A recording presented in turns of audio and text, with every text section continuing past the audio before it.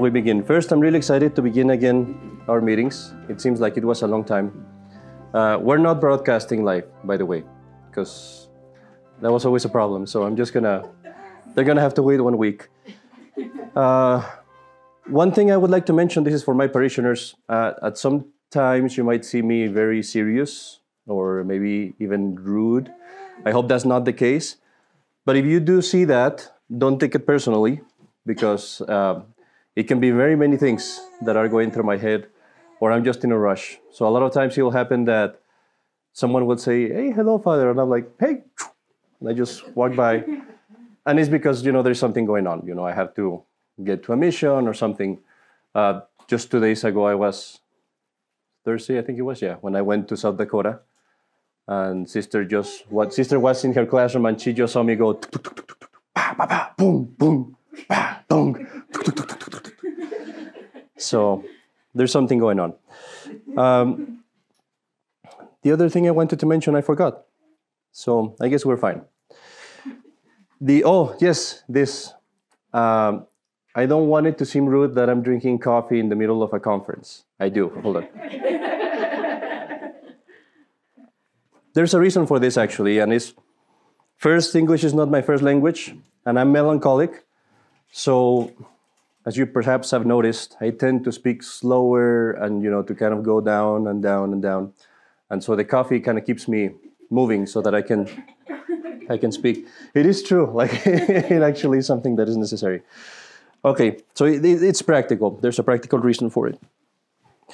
The topic that I wanted to discuss today, it's fitting with Advent. I thought we'll skip a little bit of the education of children that we have been discussing, and we're going to talk a little bit about something that is more fitting with Advent, and that would be one of the virtues that is most notorious in our Blessed Mother, most prevalent, most powerful, you could say too, and that would be the virtue of humility.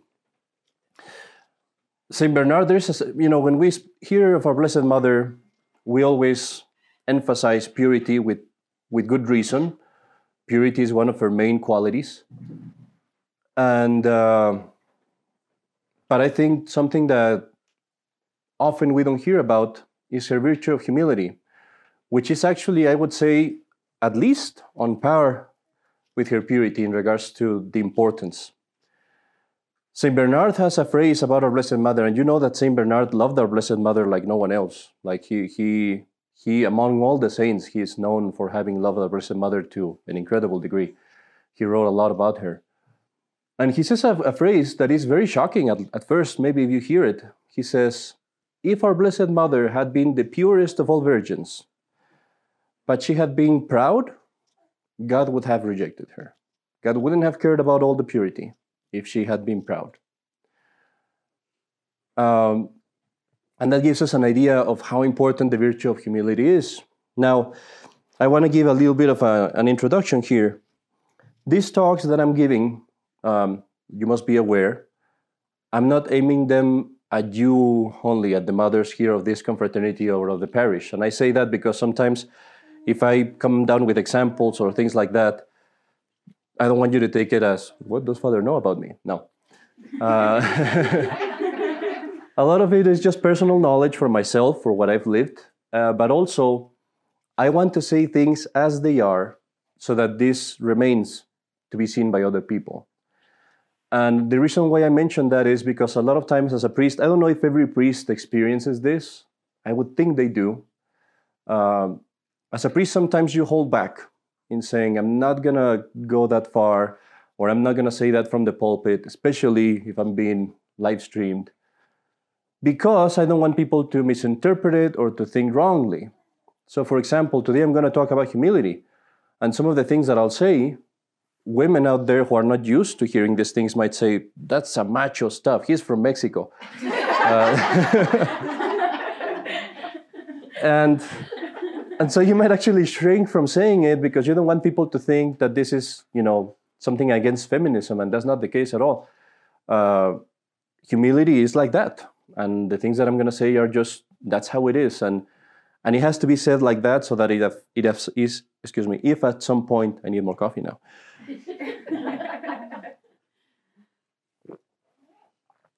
if at some point someone becomes Catholic and they want to know, what is a Catholic mother supposed to look like? What is a Catholic wife supposed to look like?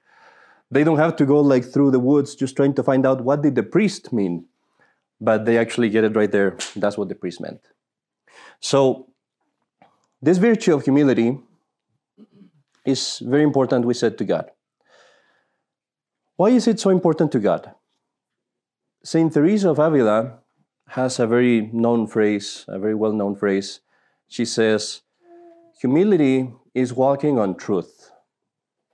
That's what it is. It's not, trying to put yourself down. It's not to, wear rags around the street. No, humility is very simply to walk on truth. The spiritual truth, the truth that our faith gives us as well. And if you think about this definition of Saint Teresa, that explains why humility is so important to God, because St. John tells us, God is truth. Our Lord Jesus Christ said, I am the truth.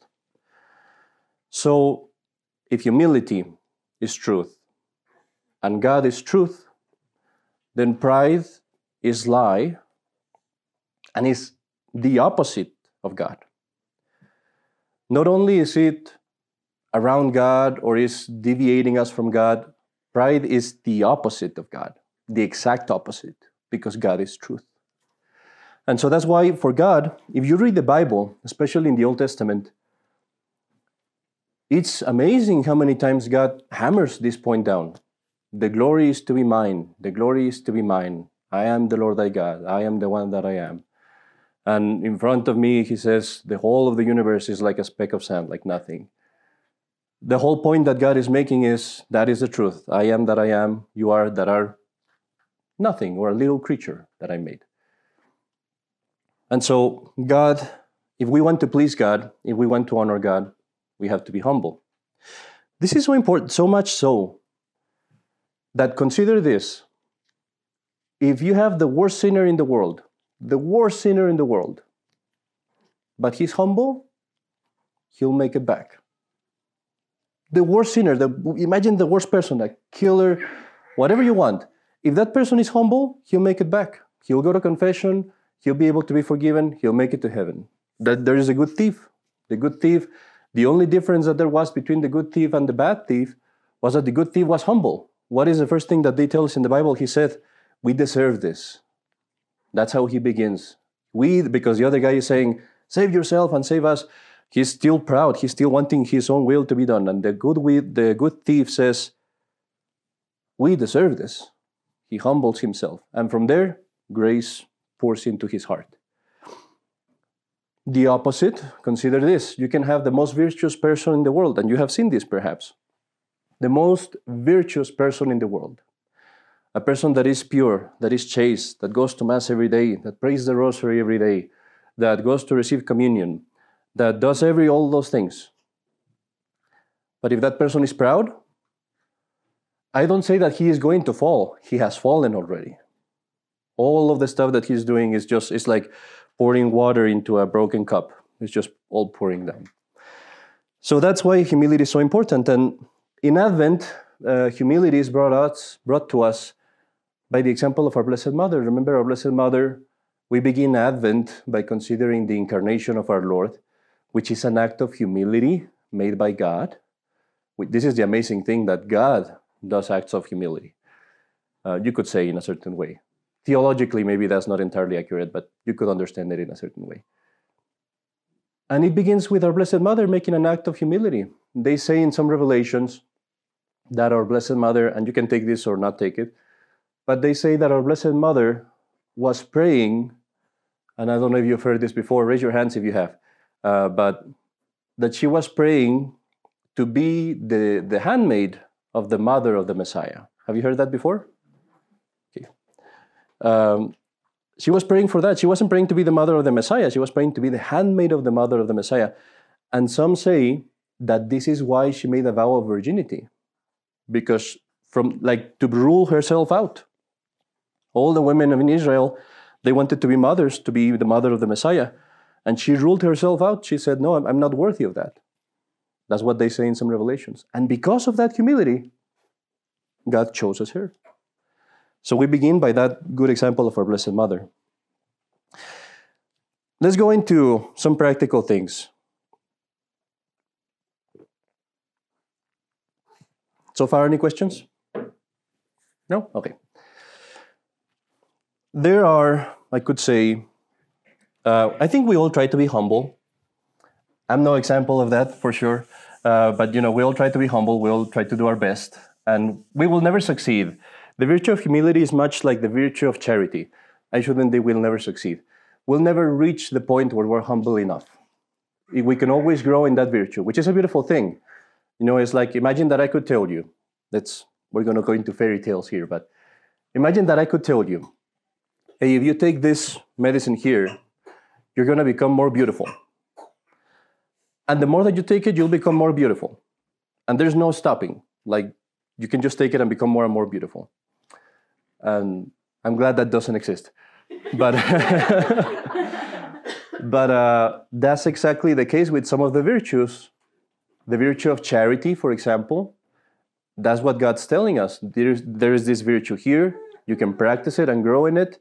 And the more that you do it, the more beautiful spiritually you'll become. And there's no limit. Your charity can grow and grow and grow, and you will never reach a limit. And the same goes to humility, because as I said in the sermon last Sunday, our Lord set the bar so low in humility, you could say. He went so low that there's just no way we're going to reach him. We can always humble ourselves more. That being said, I want to speak about 3 kinds of false humility that there can be. The first one, I'm going to call it, I don't want to call it showy, so I'll call it exaggerated. I'm not sure if that's spelled correctly. You let me know. Is it spelled correctly? It looks like it. Okay. How dare you judge the priest? That's a lack of humility. Just kidding. The other one is what I would call halfway. Halfway humility. And the third one is what I'll call depression humility. No, do correct me if something is misspelled, please. You put us on the spot now. You're going to be like, oh, I don't want to say anything. Whack. Okay. Let me, you've heard before about people that are hypocrites when it comes to humility. That's not what I'm talking about here, because that's granted, that doesn't count. What I'm talking about here is not hypocrisy. I'm talking about times where, without knowing, without realizing, we deceive ourselves. Exaggerated humility. Remember that every virtue, to explain this one, every virtue is in the middle. Okay, here's where the virtue is. On this extreme, you have pride. And on this other extreme, you have what I would call exaggerated humility. Okay? And what does that mean then? That means when someone says things that are not true in order to be humble. And you've done it before, perhaps. I've done it myself. Other people do it. It's something that sometimes we just can't help it. When people tell you, your husband comes and says, "Oh, honey, you look very pretty today." "Oh, I look like a cow." It's like, he'll be like, I'm sure you don't say that, but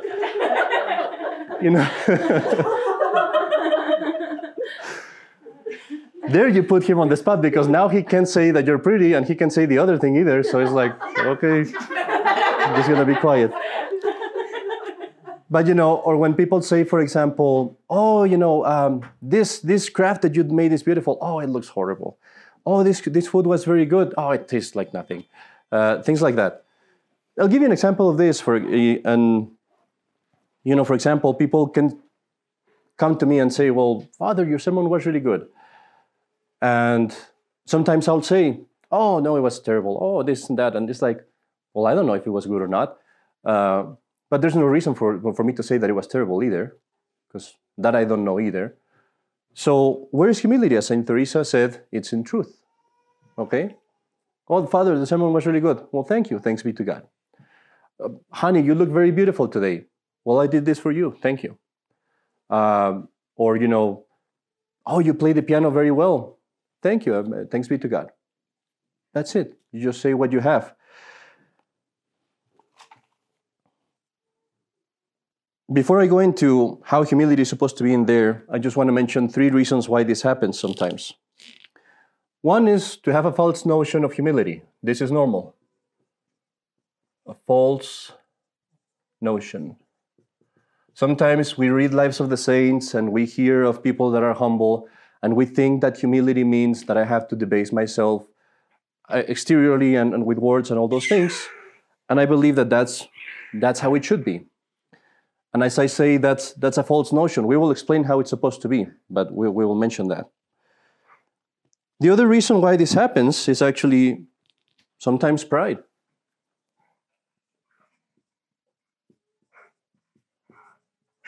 Because I want to appear humble. Does that make sense?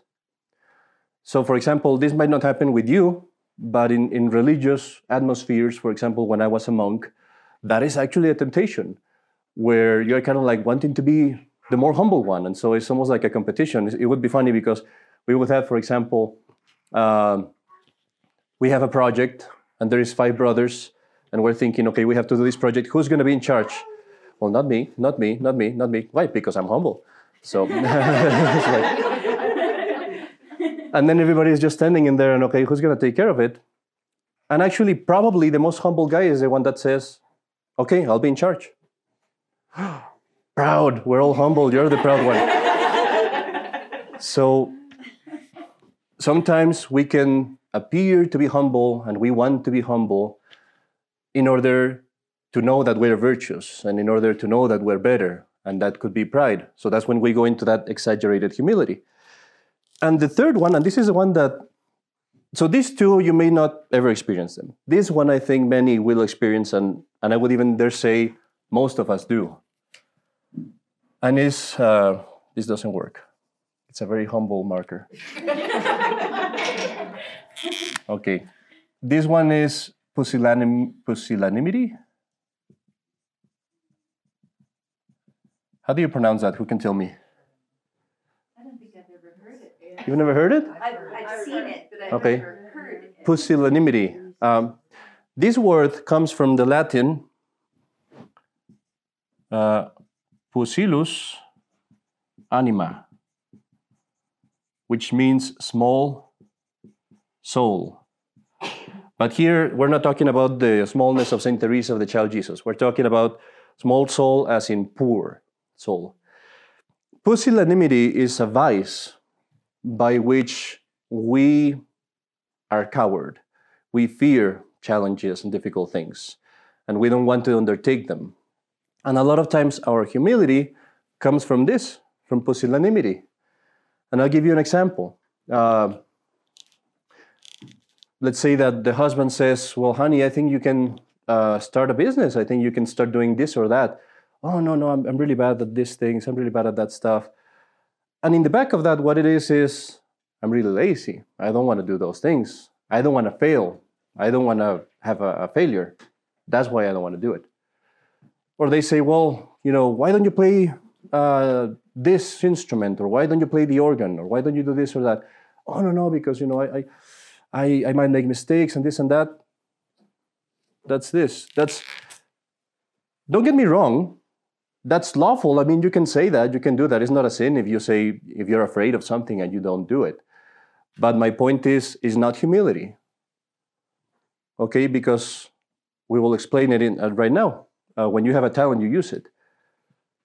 Try to think of another example.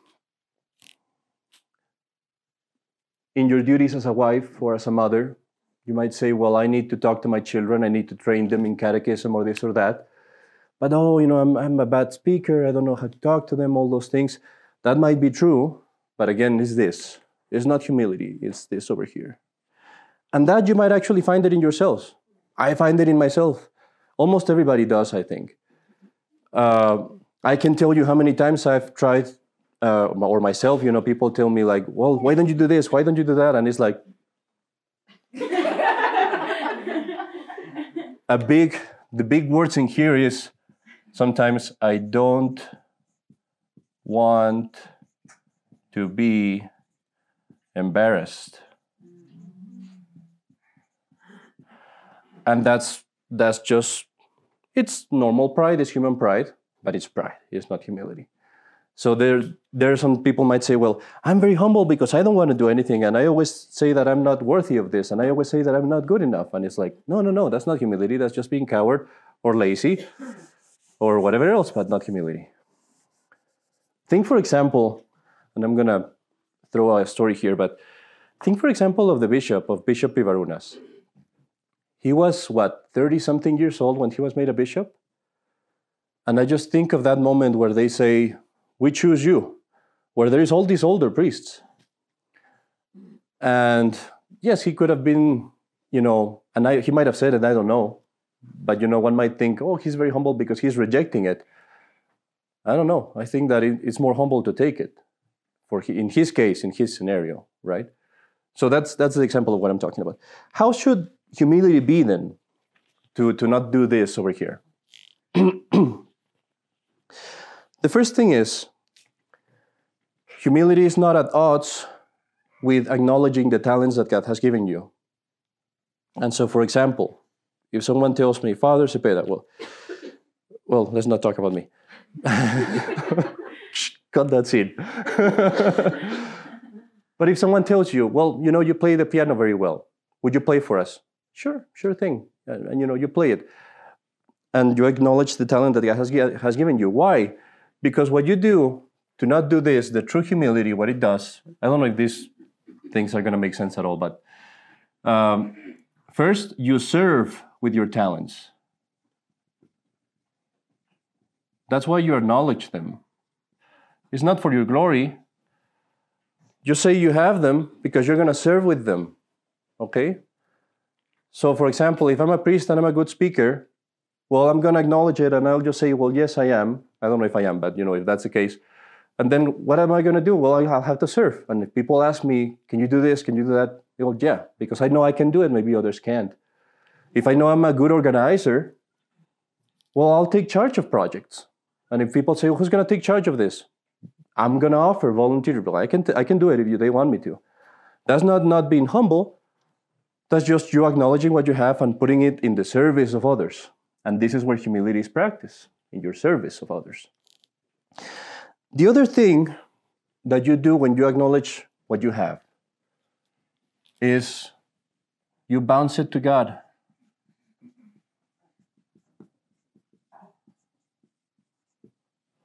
What does that mean? It's what our Blessed Mother did in the Magnificat.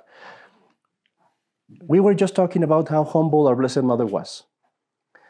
Saint Elizabeth praises her. She says, where does it come that the mother of my Lord comes to me? And our Blessed Mother doesn't go, oh, I am nothing. Oh, well, don't say that about me. The truth is, I'm a nobody. No, what does she say? She acknowledges it, and she says, she takes that praise and she bounces to God. And that's our Blessed Mother. Our Blessed Mother is like a pinball, almost, you could say, with all due respect. But have you ever seen those? This is where I get caught again. Have you seen those pinball machines? There is like this part that is has like a spring, and every time that the ball comes, it's like, it just goes always back. And that's our Blessed Mother. Everything that comes to her, boom, bounces up to God. Everything, absolutely everything. Every single Hail Mary that you do, it goes up to God. That's why she likes it. And that's why we praise her as well. But so this is how you practice humility. Look at the Magnificat. I know it in Latin. I know it in English too, but right now I won't be able to say it. But everything is about praising God because He looked upon the handmaid, because He looked upon His servants, because I was privileged. He looked upon my nothingness, you could say.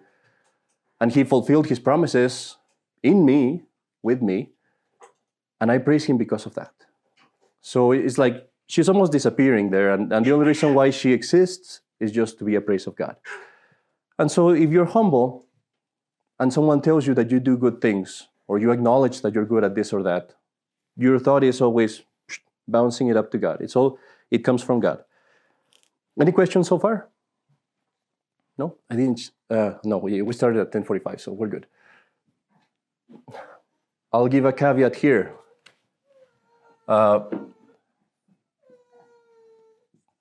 Let someone else tell you about your talents. What I mean to say is, don't believe that you have the talents just because you think that you have the talents. Right? I mean, because, one might say, well, I'm a beautiful singer, and I'm going to be very humble, and I'm going to acknowledge this. And then one goes up there, and everybody else becomes sanctified because of our singing. And no, so you do want to be careful and say, okay, is it true? I mean, do I really have these talents? And if someone else, says it and they say it and people actually kind of, make it known to you without you asking, well, then, okay, you can say, well, yeah, maybe I do. And even then, you want to kind of keep it low, but don't assume that you have them just because you think that you do. That makes sense? Okay. I will go more into this because besides all these parts, there is the part where we put ourselves under. But I'm not going there yet. We're going to go there in the future. Right now, I'm just speaking about the false kinds of humility and why we shouldn't do it and how we shouldn't do it. Okay, the next one, can I erase? Okay, halfway humility. What do I mean by that? We have been talking, when we were talking about the kids, we were talking about how there is your intellect and your will, right? And so a lot of us think that we're humble, and I can say this for myself. I experienced this myself. Because you know that you're a sinner in your mind. I mean, if someone asks you, you'll say, yeah, for sure I'm a sinner. For sure I'm the worst person in the world. And yeah, if someone asks me, do I compare myself to others? I would definitely say, not at all. I'm a huge sinner. So your mind is there. You have intellectual. But then there is volition or will. This is why I call it halfway humility.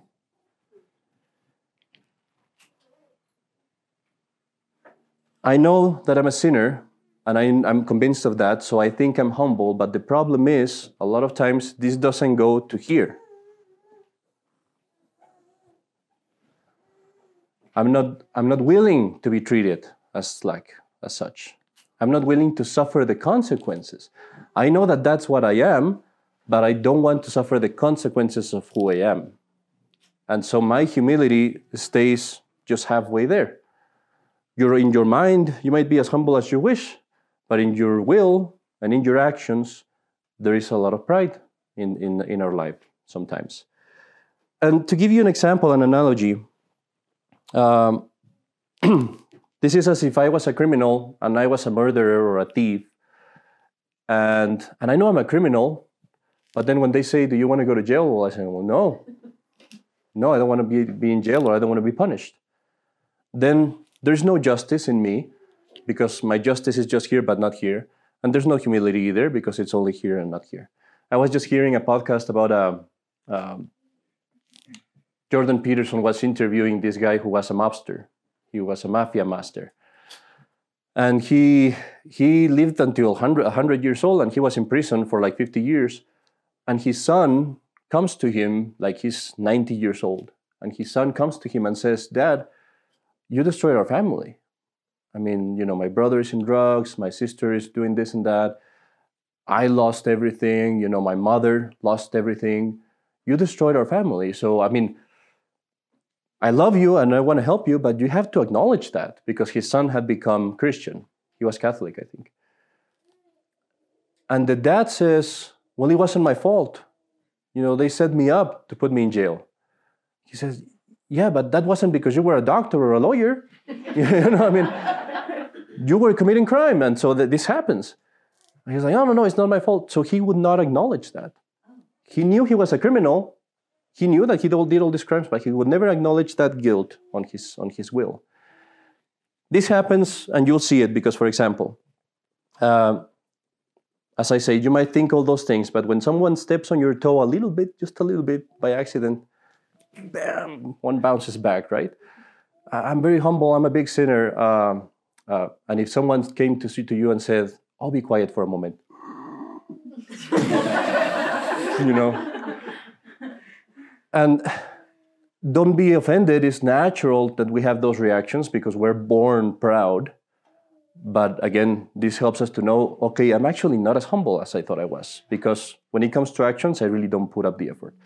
Now, here, don't be fooled. Because a lot of times, we do humble actions out of what I call good manners, humility. And it's kind of on this same thing, right? Where, I remember this also from being a religious. Where, if someone praises you, you put yourself down. If you're in a conversation and you are talking too much and you realize you're the center of attention and you pass it to someone else, those are good, humble actions. But a lot of times we do them out of good manners. Not so much because we're putting ourselves down. It's just because I know that that's the good thing to do.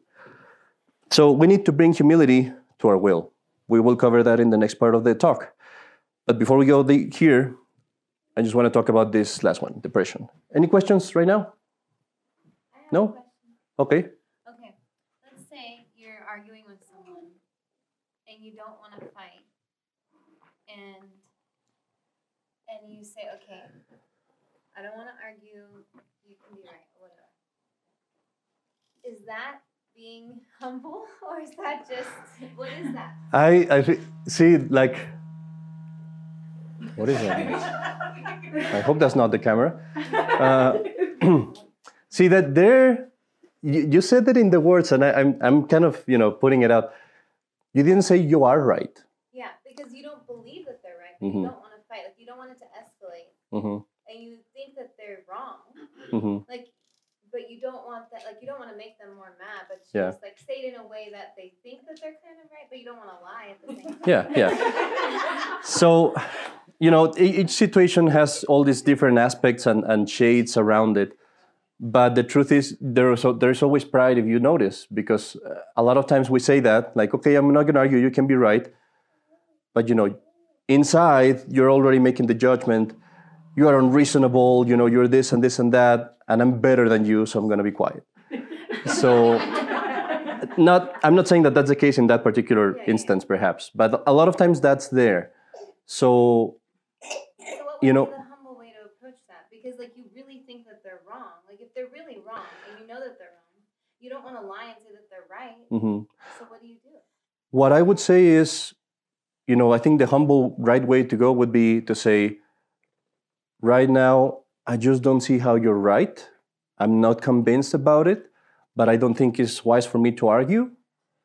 So maybe we can just put it off and talk about it later. And let's say, depending on who it is, if it's a peer, then you just say, well, I don't see how you're right. Maybe we can talk about it later. I don't know if I'm right or wrong, but that's what I see right now. If it's a superior, then one would say, well, if it's something that is not sinful, then I would say, well, I'll do what you're saying. I don't think it's right, but I'll do what you're saying because you're responsible. And that applies even to priests, where the priest can say to the bishop, if it's something, again, that is not sinful, I can say, well, I disagree with that, but I'll obey and I'll do it. No problem, because maybe I'm wrong. I don't know. And that would be the humble way to go about it. Yeah, the truth. Okay. Just the truth. But the important thing is, you're abiding by the truth without passing judgment. That's on the person. Like having judgmental thoughts about on the person. Being angry at them on the inside. Yeah. Because you can say, well, this is wrong or this is right according to me right now, but I'm not going to judge you. I'm not going to think that you're this or this or that. I'm just going to abstain from that, as we covered in another class. So we'll go more into that. But depressive humility. This also, most of these things I can speak for myself. So I think that's why is useful. I'm melancholic, so I'm tending more to this side most of the times, believe it or not, and not so much now, but before when I was younger. And a lot of times this might fool you also into thinking that you're humble, because again, it's pusillanimity. And you see this because the humility that comes with this, there is sadness, there is despair sometimes, there is, how do we say? Pusillanimity. Pusillanimity.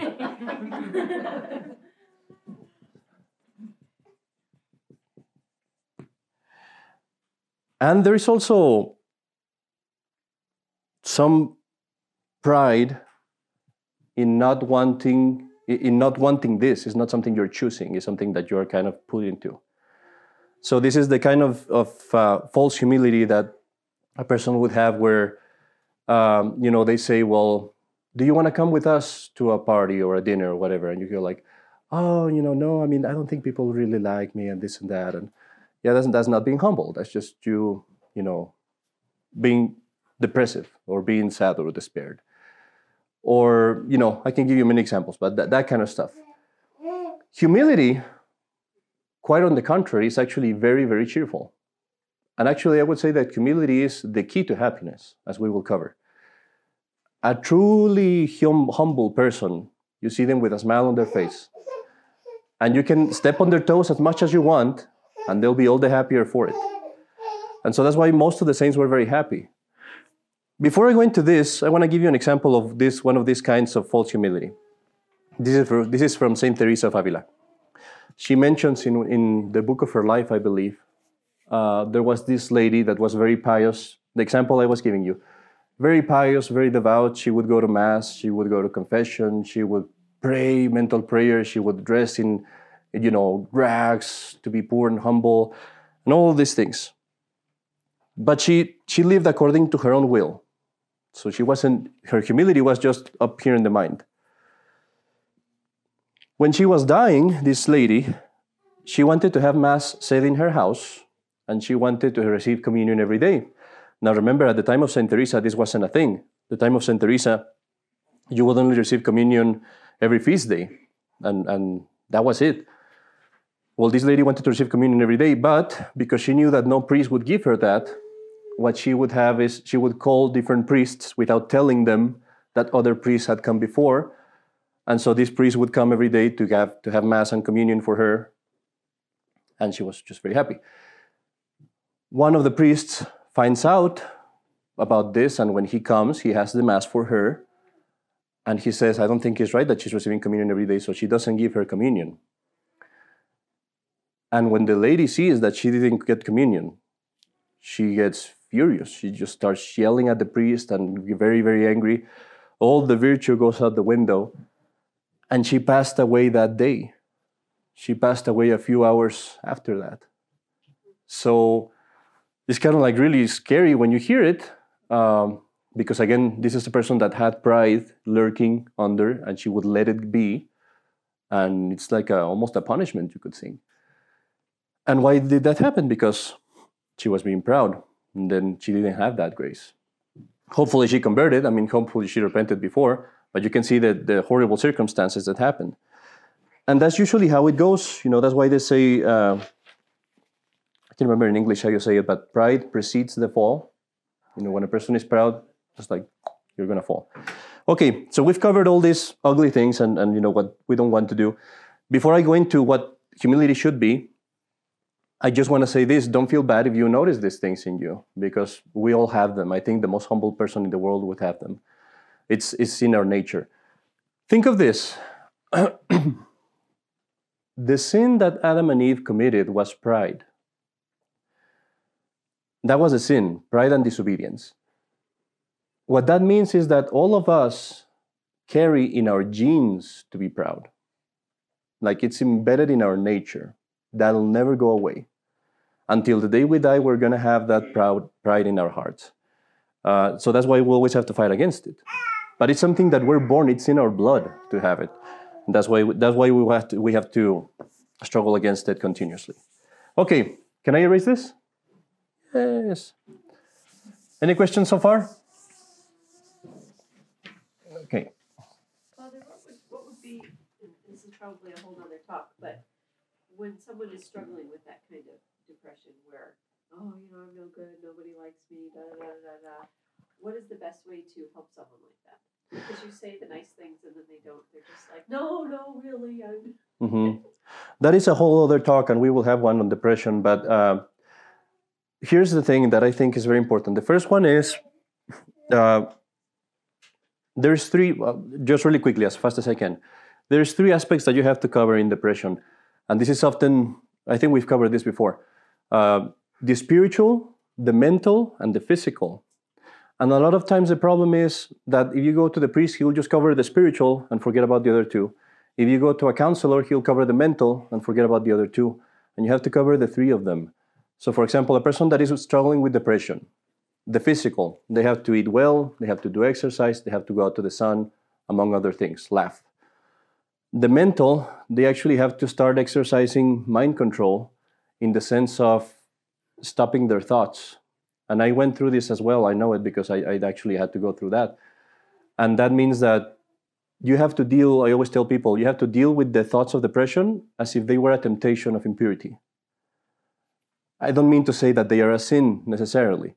But what I mean to say is in the same way that if a thought comes of that, you immediately reject it and say, not even going to touch it. That's how you have to deal with the thoughts of depression. Say, as soon as the thought comes, it's like, poop, not going to touch it. What are you going to do? I'm going to go play ping pong. I'm going to go, make castles with rocks. I don't know what I'm going to do, but I'm going to distract myself entirely. And the other one is the spiritual, where you acknowledge sadness is a temptation. People think that sadness is just emotional. No, sadness is actually a temptation from the devil too. It was considered as one of the capital sins in the first times of the church. It was the 8th capital sin. And so once you know that, a lot of times those thoughts that you have of depression are temptations from the devil. This is how you know. Try to focus intensely in praying a Hail Mary. You get distracted. It's just one Hail Mary. Those thoughts of depression are like, and you can go walking and eating and and you can go to the bathroom and and everywhere you go, you are and you see that it's an external attack because it's someone else telling you words. It's, as you said, you're worthless, you're nothing, you're always making mistakes, you'll never get better. It's even saying you. It's not me, it's you. And so it's an actual external attack a lot of times. So those three things have to be addressed. And I'll tell you just a story very quick. I was dealing with a person that had depression. This was a relative of mine. And we were just used, whenever this person got depressed, to say, okay, she's going to be there for a while, so just go do your own thing and let her be. Because, there's no way to get her out. That's not the right way to go, though, because you have to help them up. And here's the thing, they don't have the power of will. A lot of times people, if any of you, for example, is choleric, you go like, come on, get up, you can do it. This is like, and the other person is like, no. and you have to realize they don't have the emotional muscle that you have. So what you have to do is actually go and get them and say, come on, you can get up. No, you can get up. No. I sat down one time with this person that I'm talking about. I was like, you know what? We have to get her up. And I went and sat down with her for 1 hour. I think it was 1 hour and a half. Just doing that, I was saying, all I want you is to sit up and smile. I can't do it. Yeah, you can do it.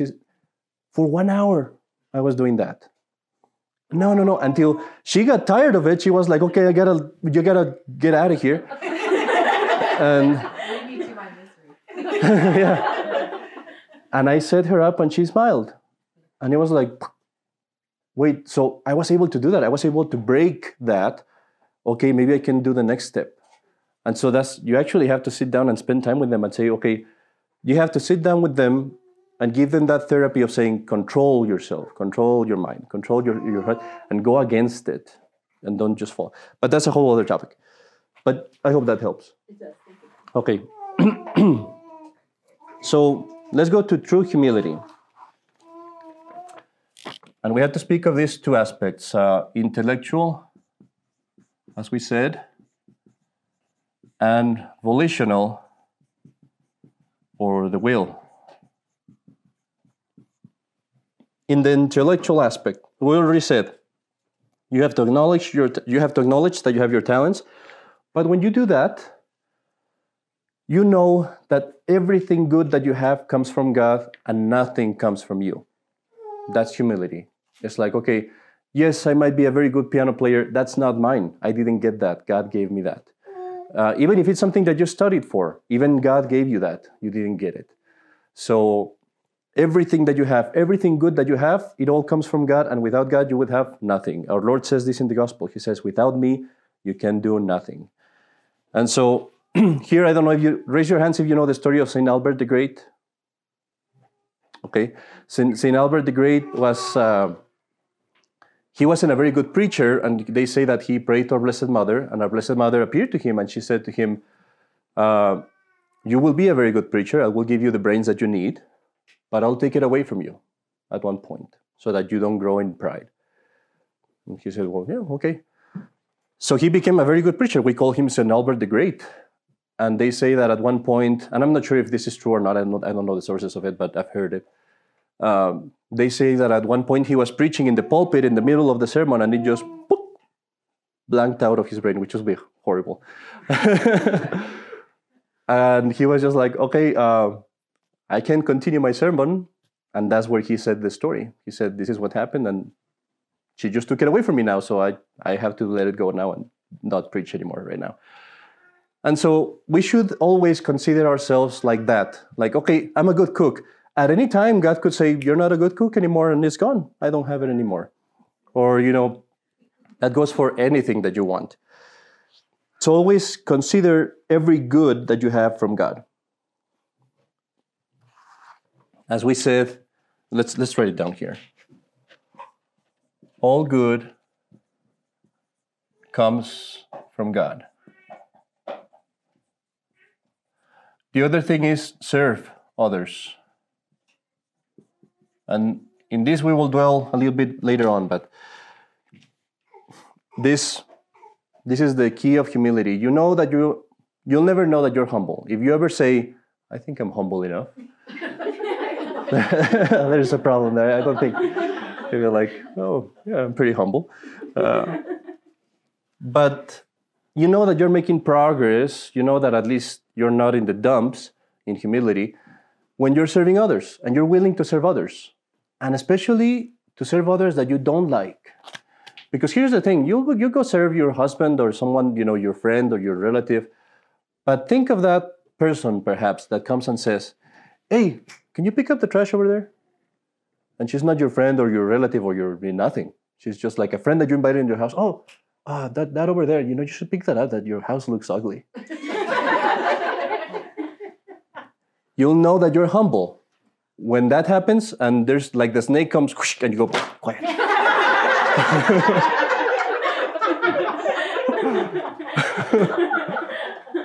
And you just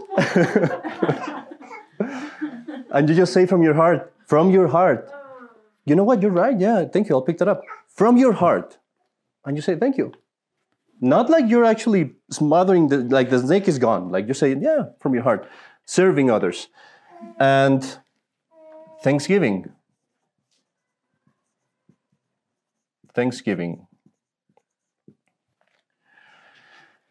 The beautiful thing about humility, when you think about it in this way, is that everything leads you to God. If there's something good going on in your life, oh, this comes from God. Thank you, my Lord. If there's something bad that's happening to you, oh, I deserve this. Thank you, my Lord. If someone says, oh, you're very beautiful, you're very smart, you're this, well, thanks be to God, this is all good things that come from God. If someone tells you, well, you're a horrible person, you're always gossiping, you're always arguing with me and you're saying all these bad words, well, I deserve this. Thank you, God. So it's always like bouncing up to God. And it always helps. As I would say, that's why the humility is the key to happiness, because nothing can happen to you when you're humble.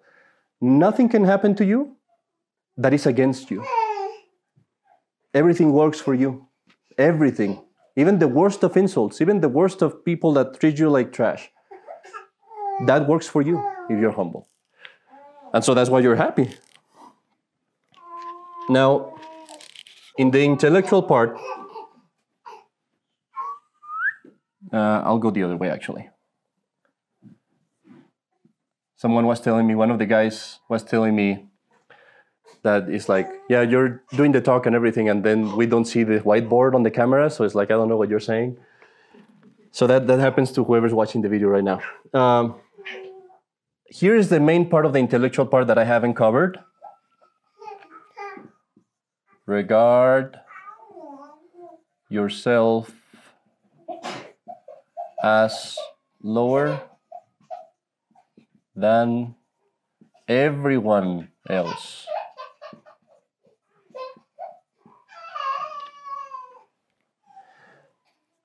If you think about it honestly, you never think about it, but think about it honestly. Like, in your mind, you might say, well, I'm bad, I'm a sinner, I'm this and that. But you know, when I think of this person, it's like, I'm okay.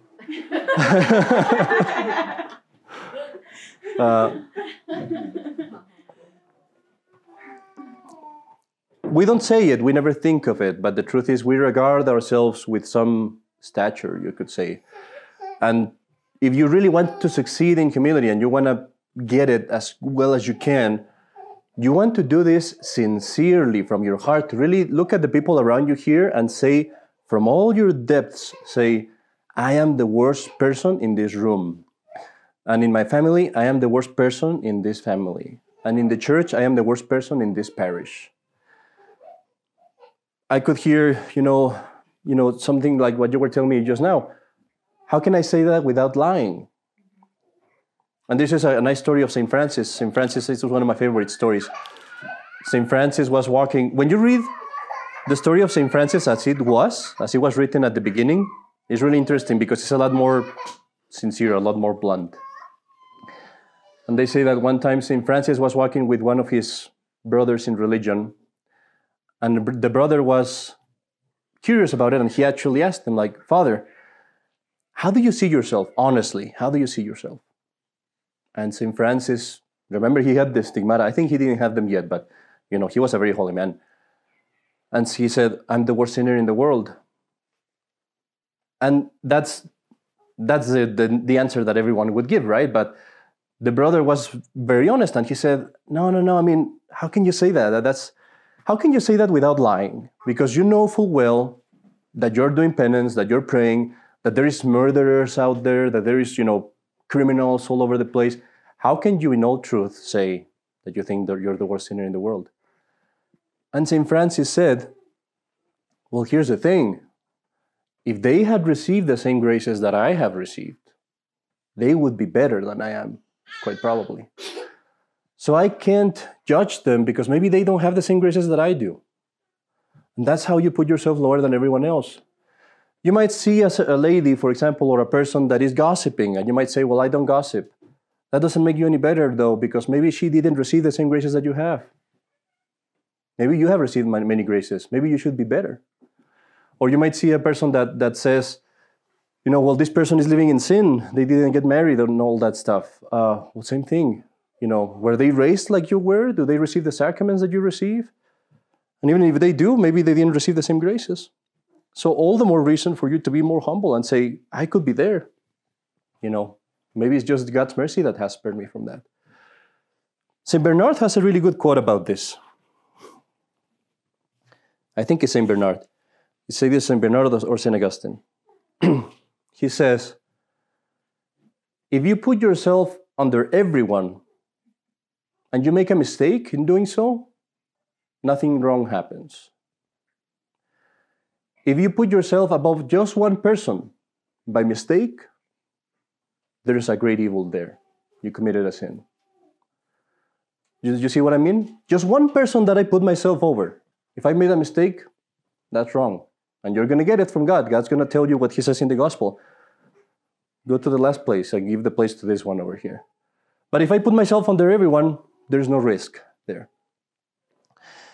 What this means, and this is where we start getting into the practical stuff. What this means is that this rules out my right to criticize. I just can't. I just can't criticize anybody. Not only not in my words, in my mind. And that's when you really become happy. When in your mind you don't judge anyone. And you come to form a habit, it takes a while, it takes months, years, perhaps.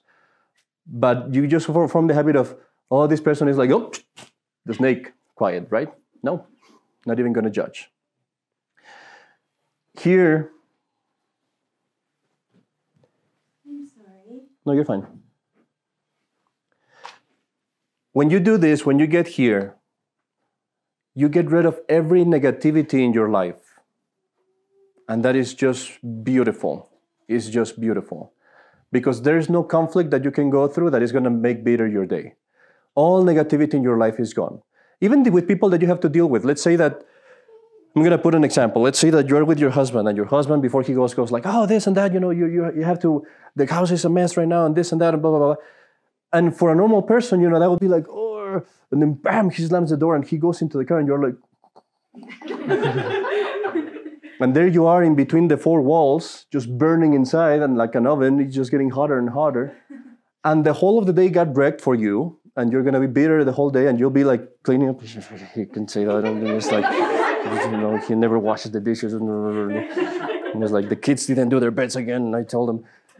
And the whole day got wrecked. But if you're humble, what's going to happen? What is going to happen? And you're going to be like, he's doing something wrong. I'm not going to think about it. I'm not going to think about what he's doing wrong. What he said, is it true or not? Well, this part is true, this part is not. Okay, the part that is not, I don't worry about. The part that is true, I have to do it then. But not going to think about it. The rest of my day goes well. Not going to criticize. Because let's say that what he said wasn't true, but I know I'm a big sinner. I know that I deserve a lot of purgatory. Maybe I can take that as time of purgatory. Just, Lord, take it as 100 years. And guess what happens? The rest of your day is beautiful. Nothing bad happened to you. It happened in a second. You dealt with it in that second, and then it's gone. Because you're used to not criticizing, and you're used to not thinking negatively of others. So this is why I say true humility is really the key to happiness. It really is. Now, I want to make a little caveat here, a little note. Does that mean, what about my children? What about things that are my duty? Well, this doesn't enter into this category over here. There are things that are your duty, where you have to pass judgment.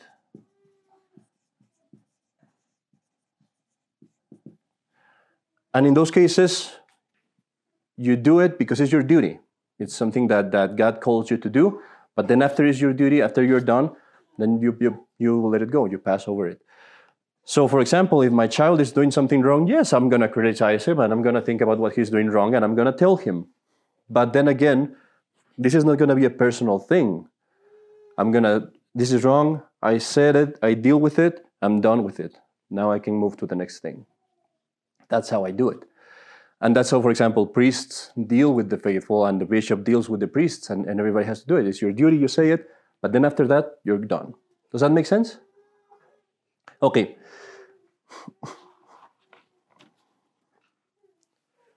This is where you see the words of our Lord, where he says, be prudent as serpents, but innocent as doves.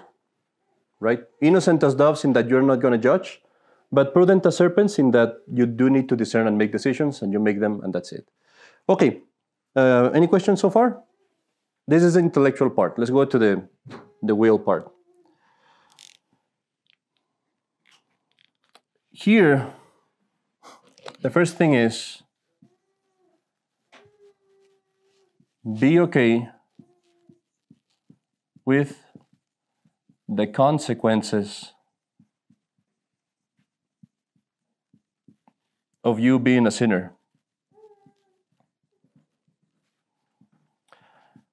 Now here is where we go into the part that the world is not going to understand. If this video is seen by people in YouTube that are not Catholic, or even Catholics that are not aware of these things, they're not going to understand it, but it has to be said as it is. I don't know about you, I can say for myself that I'm a sinner.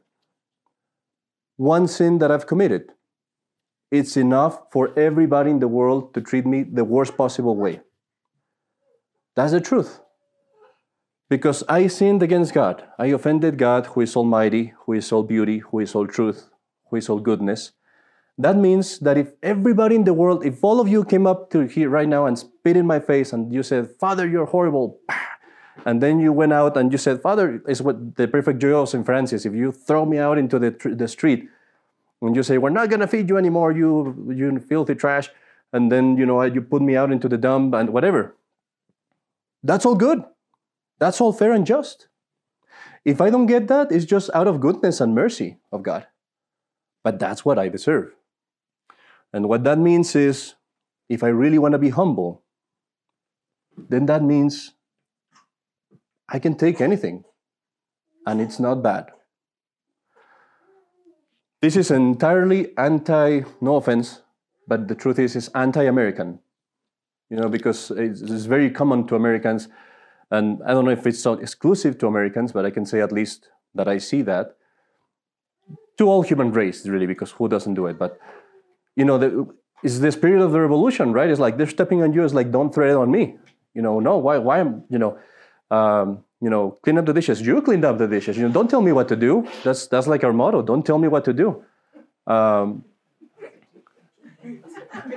It's very, very common, right? Or, it's when we receive an insult, when we're arguing with our husband, let's say that one is arguing with the husband and the husband said this and that, but snapping, right? It's like you're the fastest gun in the West, in the middle of the room. And you have a bunch of bullets from years before, too, where it's like, 2 years ago, 3 years ago, and sometimes you just pull out the machine gun.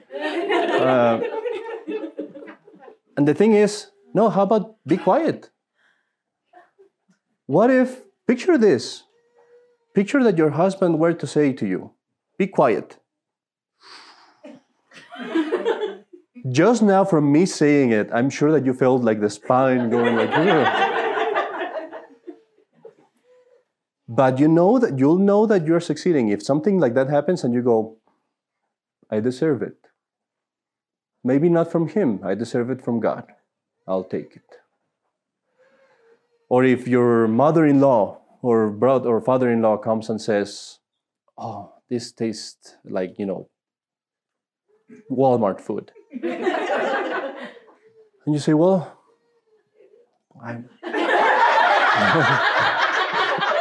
it is. It is, yeah. But if you take that and you say to yourself, well, I'm sorry that it didn't come out as well as I thought, but I deserve that. I mean, I'm sure it doesn't taste as good as it was. And you just take it, and here's the thing, is getting used to being stepped on. And this is the part where I'm saying, people are going to say that he's a macho. But no, this is not exclusive of women. This goes to every one of us. If I, Father Cepeda, if I want to be humble, I have to get used to being stepped on, to being insulted, to being treated like trash, and be happy about it.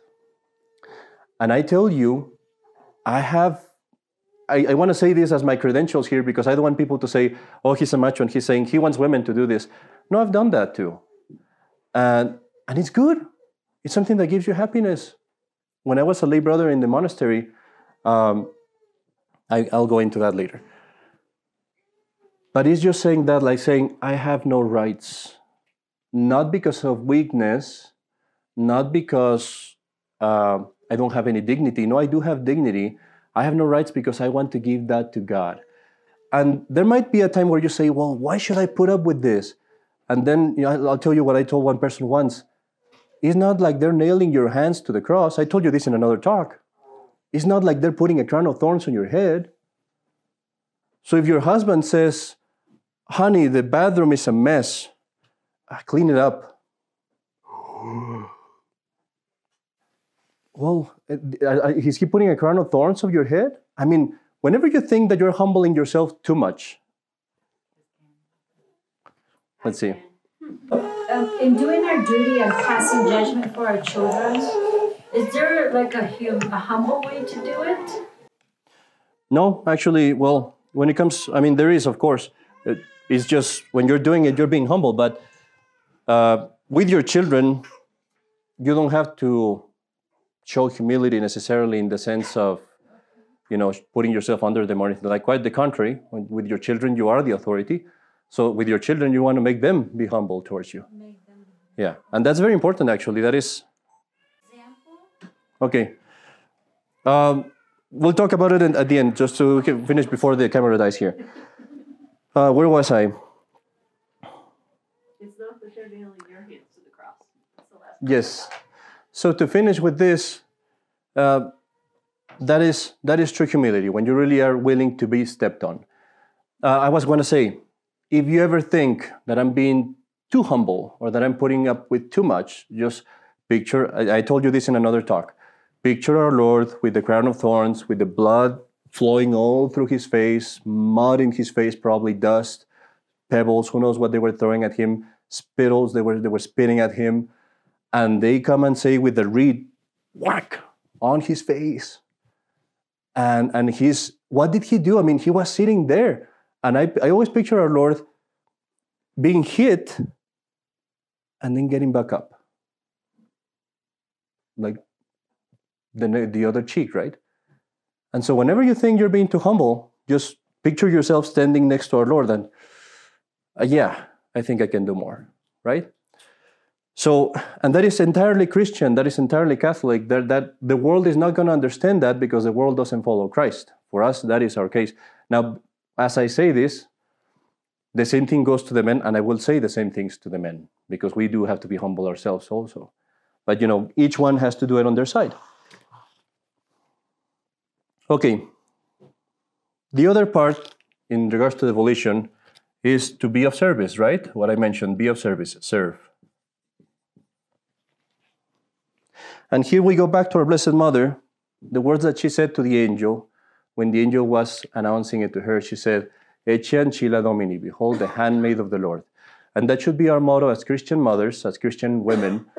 Our motto should say, and this is a good ejaculatory prayer to say, Ecce ancilla Domini. Something bad happens, Ecce ancilla Domini.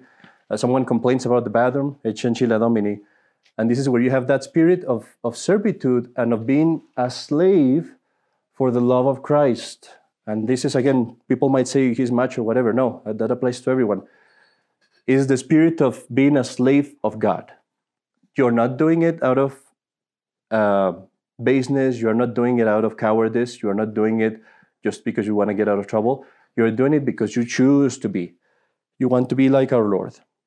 Now, I'll give you an example of this, how this applies. There's a difference this is where I was going to say, when I was a lay brother in the monastery, I really enjoyed that part of being able to say, I'm here to serve the others. That is beautiful because then I don't need anything.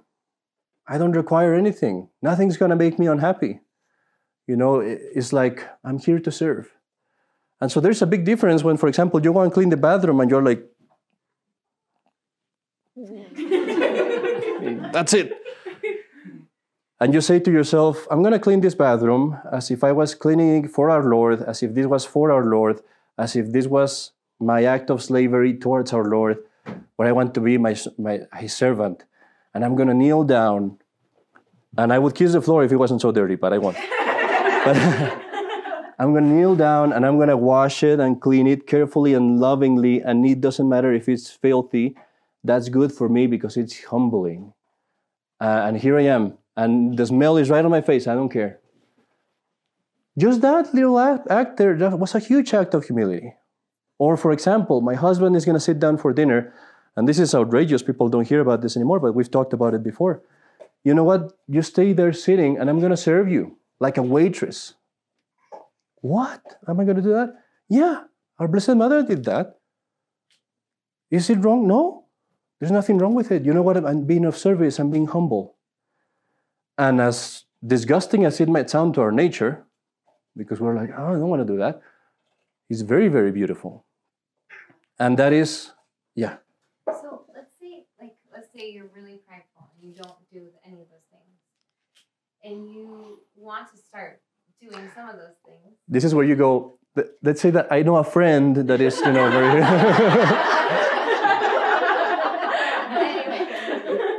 But let's say you start by just because you don't want to sin, like, and then you don't want to make your husband mad, or you to make your husband happy, Mhm. you know, and then slowly you're like almost to the point where you're offering up to be like God. I mean, I don't know, or is that how basically it works? Or Yeah, there are degrees for sure. And I was going to say that actually, before I finish, I'll say that. But this is all, I'm not saying that you have to do it. So I'm not saying that you have to kneel down and clean the bathroom like that. I'm not saying that you have to wait on your husband. What I'm saying is that is perfection of humility, when you actually reach that point when you're willing to serve your husband, and not only your husband but your children and your mother-in-law and your daughter. And then when they say, honey, sit down, I want you to sit down, and you sit down. But you know what I mean? This is what I'm showing you to you right now is like the degrees where we want to go. And I'll tell you this, as I say them, you might say, I don't want to go there. I think I'm good where I'm at. What I'm saying is, this is how you grow in humility, and growing in humility is going to make you happier.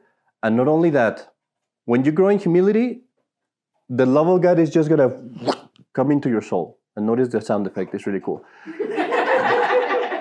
Humility is like a magnet to the love of God. If you humble yourself, I assure you, I would swear it if I could, I don't know if I can, that the love of God is just going to, boom, come in there. Yes. okay, so let's say I'm sorry. You're fine, you're fine. Okay, so you're serving everyone, like as the mom, like I usually serve my husband and then the kids. Okay? Mhm.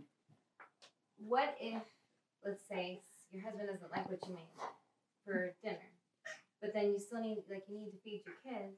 Mhm. What do you like? I'm just wondering, like in the order of everything, what do you do? Like, so do you quickly feed them and then do something else for him, or what do you like to be humble and to keep your patience, like just knowing how to do it all?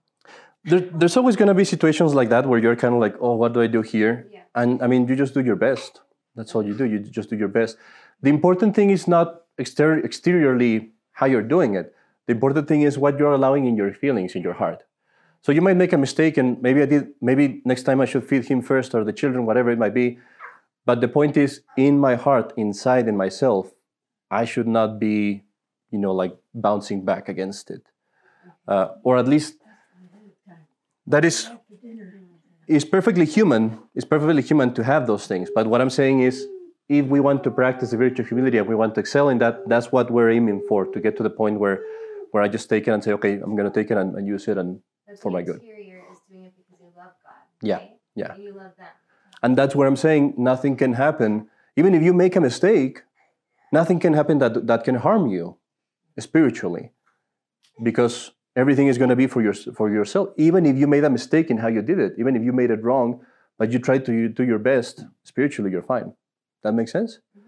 So this is a part that is a big deal.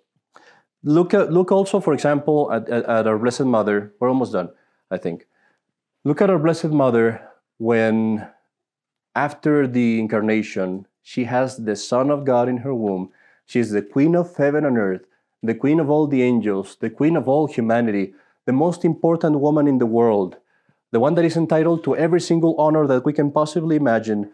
The first thought in her head is, my cousin is pregnant, I need to go serve her. And it says in the gospel that she went festinanter, she went rushing to her, to serve her.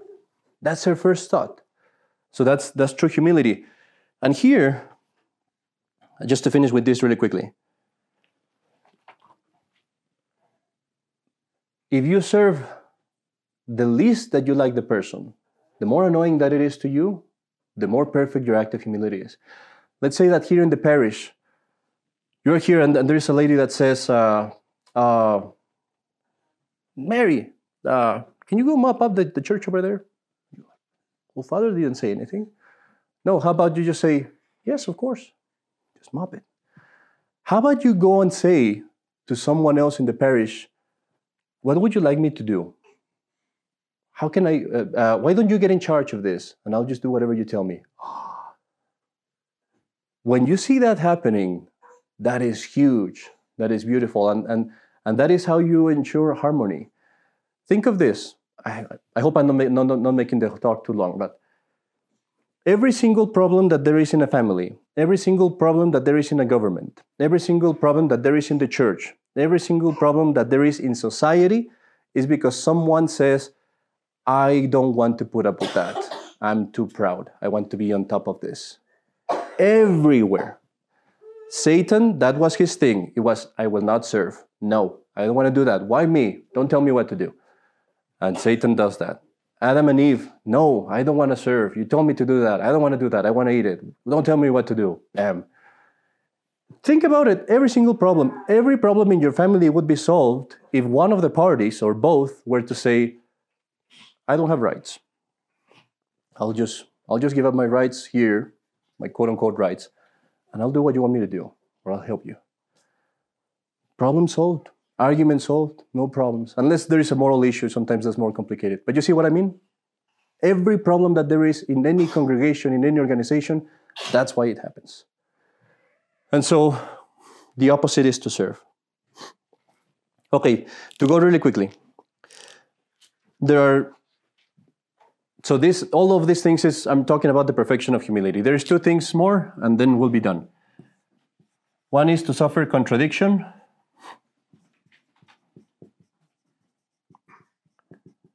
And the other one is to suffer being wronged.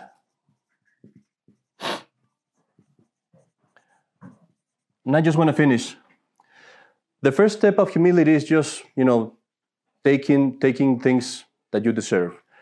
The next step of humility would be to suffer things against your will. That's contradiction. When things happen that are not your will. I want to watch this movie. No, let's watch this movie. Okay. I want to paint it this color. No, let's paint it that color.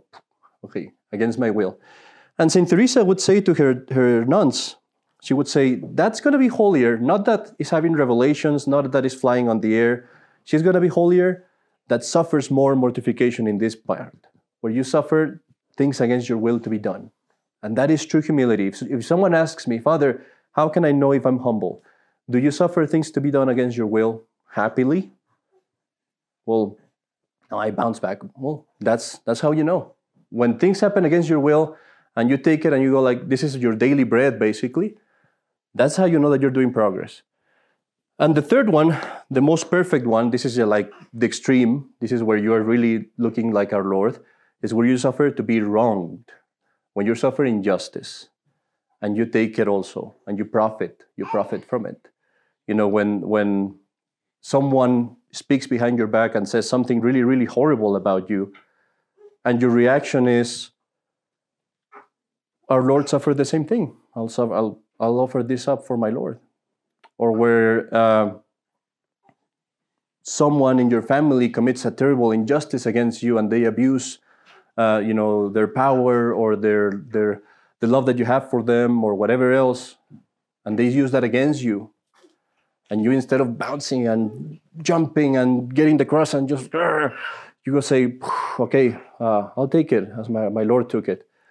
They said of Saint Teresa of Avila that if you wanted to be her friend, all you had to do was defame her. They said, the priest would say, if you want to be friends with Teresa of Avila, defame her.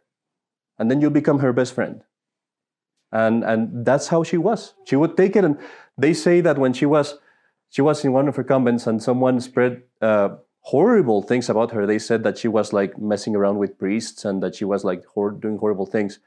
And they say that she would be like, all right, good. Because now I'm coming closer to our Lord. So that's when you're really there, that's when you really reach humility. So I want to finish this real quick, but to end the conversation, I just want to go back to what I was saying. This is optional. I'm not saying that you have to do it. What is for sure is that you have to at least try it. That's not optional. We have to try to be humble. But the world is going to say, no, be proud. God says be humble. They're opposites. Remember, don't expect people around you to understand this. If your friends see you waiting on your husband, they're going to say, like, what's wrong with you? That's like Middle Ages, this and that. It's like, don't expect them to understand you. You are not part of the world. The world is entirely different. It's enemy with Christ. So don't expect them to understand you. This is gospel teaching. if for the world, if you humble yourself, it's a shame. For God, if you humble yourself, it's an honor. They're entirely opposite.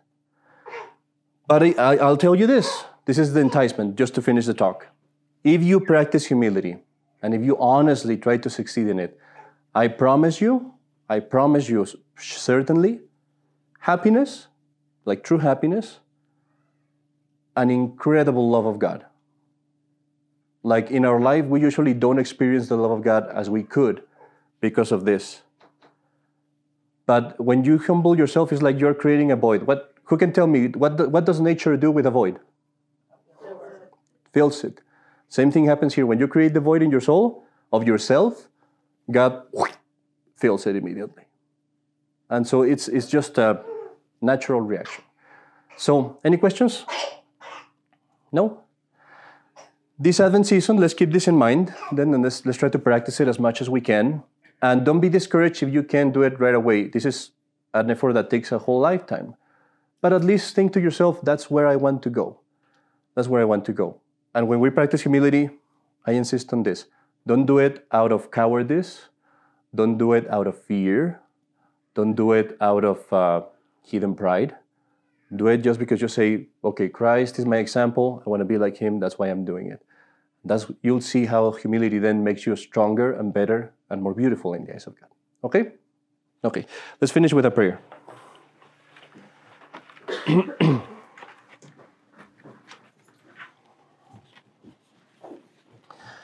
In the name of the Father, and of the Son, and of the Holy Ghost. Amen. It's in page 14. O Jesus, eternal Word of the Father, Thou hast said, Blessed are they that hear the word of God and keep it. We thank Thee for allowing us to listen once more to the words of spiritual instruction. Assist us by Thy grace carefully to preserve them, and devoutly to live according to their holy teaching, that we may thus become pleasing to Thee in this world, and enjoy Thee eternally in the next, who with the Father and the Holy Ghost livest and reignest, one God, world without end. Amen. The prayer of the Arch Confraternity. O Mary, Immaculate Virgin and Sorrowful Mother, intercede for our children with the divine heart of Jesus, Thy Son, who refuses nothing to His Mother. Holy Guardian Angels, Saint Joachim, Saint John, much beloved precursor of our Lord, Saint Joseph, powerful patron, Saint Augustine, Saint Anne, Mother of the Blessed Virgin, Saint Rose of Lima, Saint Monica. All ye holy fathers and mothers, pray for them and for us. All ye holy children, pray for them and for us. Amen. Let us pray. O God, who has given us some of the blessed in heaven as special patrons, grant in Thy mercy that we and our children, through the merits of the same and of all the saints, may receive the help of which we stand in need, and practice the virtues taught us by their example. May we, O Lord, through the honor we pay them, become worthy of Thy good pleasure, and share in their powerful intercession, through Christ our Lord. Amen. Let us pray for the deceased members of the Arch Confraternity. Hail Mary, full of grace, the Lord is with Thee. Blessed art Thou among women, and blessed is the fruit of Thy womb, Jesus. Holy Mary, Mother of God, pray for us sinners, now and at the hour of our death. Amen. Eternal rest grant unto them, O Lord. And the perpetual election upon them. May they rest in peace. Amen. Let us pray for the grace of a happy death for that member of the confraternity who will be next to die. Hail Mary, full of grace, the Lord is with Thee. Blessed art Thou among women, and blessed is the fruit of Thy womb, Jesus. Holy Mary, Mother of God, pray for us sinners, now and at the hour of our death. Amen. Let us pray for the intentions especially recommended to our prayers today. Hail Mary, full of grace, the Lord is with Thee. Blessed art Thou among women, and blessed is the fruit of Thy womb, Jesus. Holy Mary, Mother of God, pray for us sinners, now and at the hour of our death. Amen. Let us pray for the intentions of all the members of the confraternity. Hail Mary, full of grace, the Lord is with Thee. Blessed art Thou among women, and blessed is the fruit of Thy womb, Jesus. Holy Mary, Mother of God, pray for us sinners, now and at the hour of our death. Amen. Let us pray. O sweet Lord Jesus Christ, for the love of Thy most sacred heart, we beseech Thee to have pity upon all whom we have recommended to Thy mercy, and to aid them with Thy grace, who livest and reignest with God the Father and the Holy Ghost, forever and ever. Amen. Glory be to the Father, and to the Son, and to the Holy Ghost. As it was in the beginning, is now, and shall be, world without end. Our prayer for the children. Look, O most holy Mother of our Lord, upon the great number of children who through the fault and negligence of their parents stray in the path of iniquity and vice. Have mercy on so many poor young souls who might be saved but who will not, either because their mothers are ignorant of their duties or unwilling to fulfill them. Remember the bitter passion and cruel death endured by thy divine Son for those poor children. Permit not that his great love, his infinite merits be lost to them. For the sake of that keenest of all swords that pierced thy tender heart, when you stood at the foot of the cross, obtain for those erring mothers the grace of their vocation. Obtain likewise for their children the spirit of obedience and grateful love, that the desires of the sweet heart of Jesus may be fulfilled by both parents and children. Amen.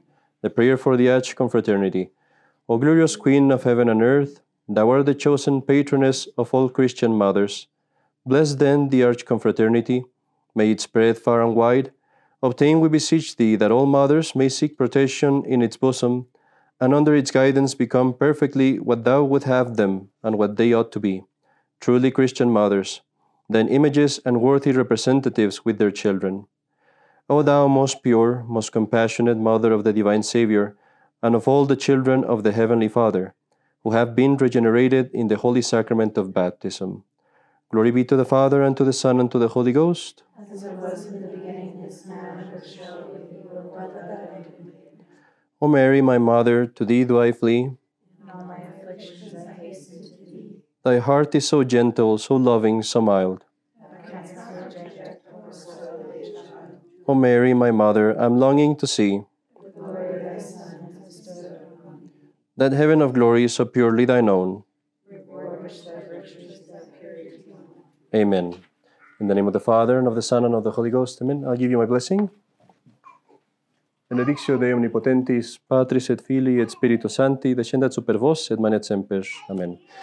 Sit down just a little bit because I want to give you two things before I go. Just two exceptions. And I forgot about this.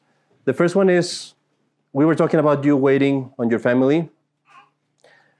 If you have children, that doesn't mean that they're not supposed to serve, because you want to be humble, but you have to teach them humility too. So they should also serve, right? They should help with the dishes, all that kind of stuff.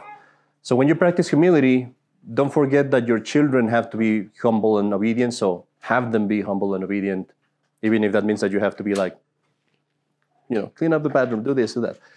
The other thing that I wanted to mention is this. As I said that, you have to put up with all these things. There are cases where one has to defend oneself or get out of something. So I'm talking, for example, of an extreme case. Let's say that someone is being beaten up or things like that. Well, maybe the Holy Ghost inspires you to suffer martyrdom, but no, there are cases where you actually have to say, okay, no, I have to pull out of this, for my sake, for the welfare of my children. And God is usually very clear in those kind of cases. I have had, not here in America, but I have had cases where I have to confront my superiors. And God kind of makes it very clear, okay, this is something that you have to say it, because here's a very good way to know. Am I sinning, or is the other person sinning because of this? And if the point comes where I have to stop the sin, then it's not about being humble anymore. You have to stop that. Does that make sense? So for example, let's say if the husband is doing something like that, you have to stop it. Why? Because he is sinning. So you don't want to be like putting up with it, because then he's sinning too. Or if my superior is doing something wrong, I have to stop it. I have to say it, because why? He's sinning too. So that's how you know. That makes sense? Okay, I wanted to make that exception just so that there's no confusion there. All right, that's all for the conversation. And if anybody has questions, you can ask me too, but yeah. Thank you. Thank you. Nobody can sue me for this talk, okay?